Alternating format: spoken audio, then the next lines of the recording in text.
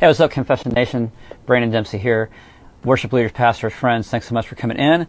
And thank you guys so much for liking and following our Instagram and Facebook page. I've been getting a lot of great messages from you guys, and I just thank you for the support. The reason why I am doing Confessions of a Worship Leader is because it is a book that I'm writing about my spiritual abuse, scars, and damage that have occurred to me, happened to me in ministry, and what God has done with my life to heal and recover from it. So each day, I send out these video messages to you in hopes to encourage where you're at. So today's topic, today's confession, would be Monday mornings. So today is a great day. It is a great day. I'm wearing yellow because I'm happy. I'm in a great mood. It's, fantastic. If you can see what I'm seeing right here, there's nothing but, blue sky and the scenery. I'm here in Austin, Texas, and I just love it. But Mondays were not always this way. Mondays were not always blue sky, sunny, quiet. It was usually complete opposite. Darkness, black. And why was Monday so bad? I mean, you think about it because, see, Sunday was the day when we led worship, right? Sunday was the day where we gave our best, where we had an awesome worship experience, people, new faces, meeting people who don't know Jesus. And I don't find anything greater than that, than truly being in God's presence and with the people there who enjoy God's presence. But unfortunately, there are people who really don't enjoy God's presence. And there are situations within church, especially among staff, where it insulates and re-insulates the abuse that occurs. Now, you may think, and you may ask this, well, Brandon, why do you talk about abuse? And why can't you just forgive? Why does this come across this way? It almost sounds like a rant. Well, let me just explain something. See, the healing and recovery that I've went through was not without purpose. And it wasn't for me. It's for you. It's for all the people who are hurting. My mission in Confessions of a Worship Leader is to exemplify Proverbs 31, to give a voice to speak up for those who can't speak up for themselves. And that's what this is about. Because many of you have messaged and said, hey, Brandon, thank you for speaking these words. Thank you for what you said last week or on this video or on this post, on this piece of content, because you helped reminded me of the hope that I have in Christ. That's the reason why I do this. And if it sounds like a rant, it sounds like a vent, well, then so be it. That's not my purpose. My purpose is to, as what I had already said, to be a voice for those who can't be a voice for themselves. So Monday, why is that so critical?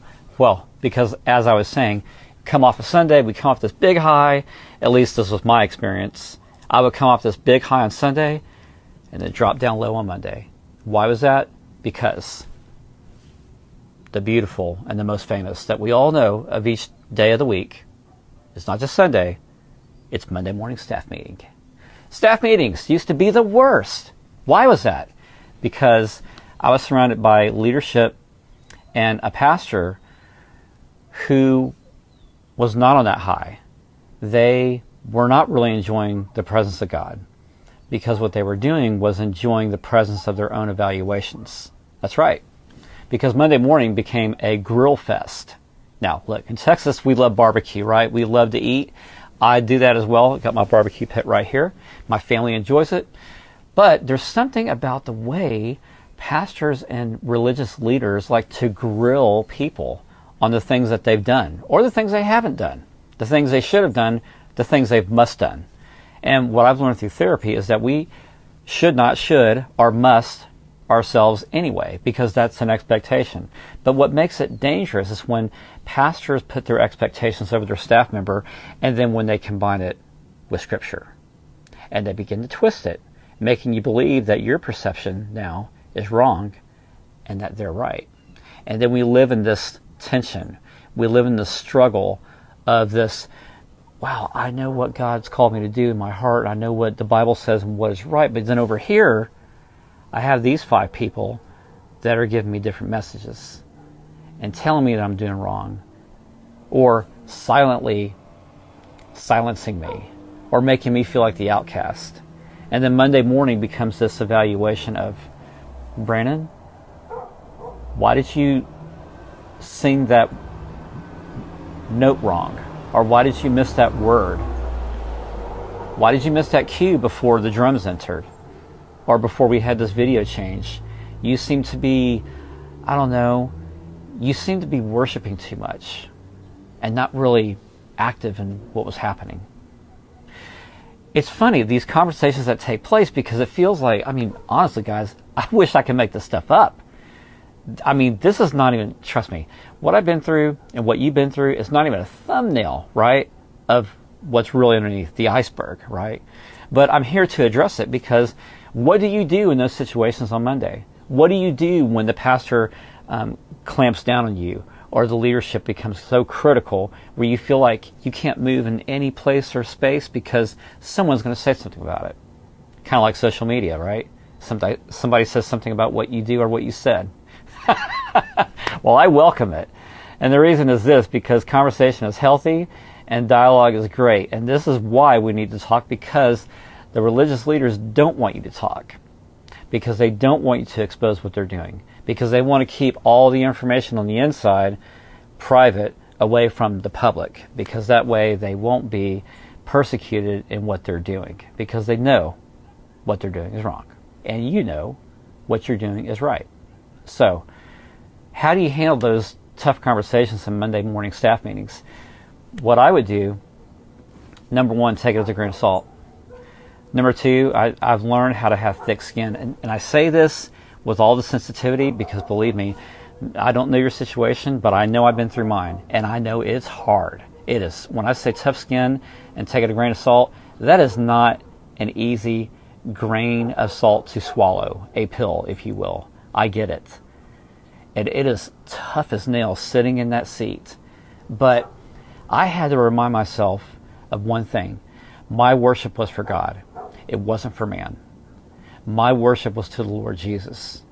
And though what I used to do is as though they would aim their arrows at me, just like David, I would remind myself that I'm God's buckler. He's made me a shield about me.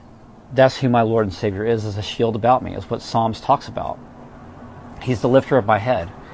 And I had to remember that even though those arrows flew during the day, and those darts of flame at night, I knew that still my Savior was there protecting me. I had to keep that hope, because what other hope is there? It didn't do me any good to fear for my life, because all that was doing is just giving them back the power that they wanted. And it was succumbing to it. So Brandon, but how do you do that when they're being so critical and it's like they're just down talking you? I had to look at it this way, that it may hurt. I don't like the words. I definitely do not prefer this. But God has another way for me. And I don't have to answer to man. And I had to flip it, and it took me years to get to this point where I had to say to myself, their words just don't matter.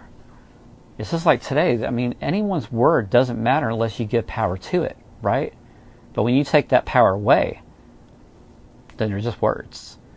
It took a lifetime for me to learn this. It wasn't just over a Sunday or a Monday night.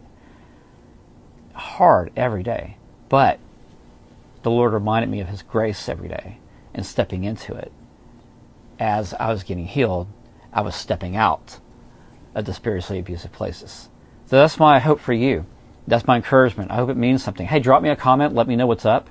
If you want to PM me, direct message, and share something, because, man, you just don't want to say it publicly. Or, you know what, there's a lot of people who actually like these videos, but you're afraid to hit the like button or to share it because somebody may see it. I get it. Well, then DM me and let me know what's up. How can I help you? Share this out with other people. And if you want me to share it to somebody else because you're afraid of sharing it because somebody will see it, well, then I'll do it. Just let me know what I can do. Anyway, my hope is here for you. I love you guys. It's God's hope. It's the Lord Jesus who does that hope through us and pulls us through every time. So see you next time, Confession Nation. Love you.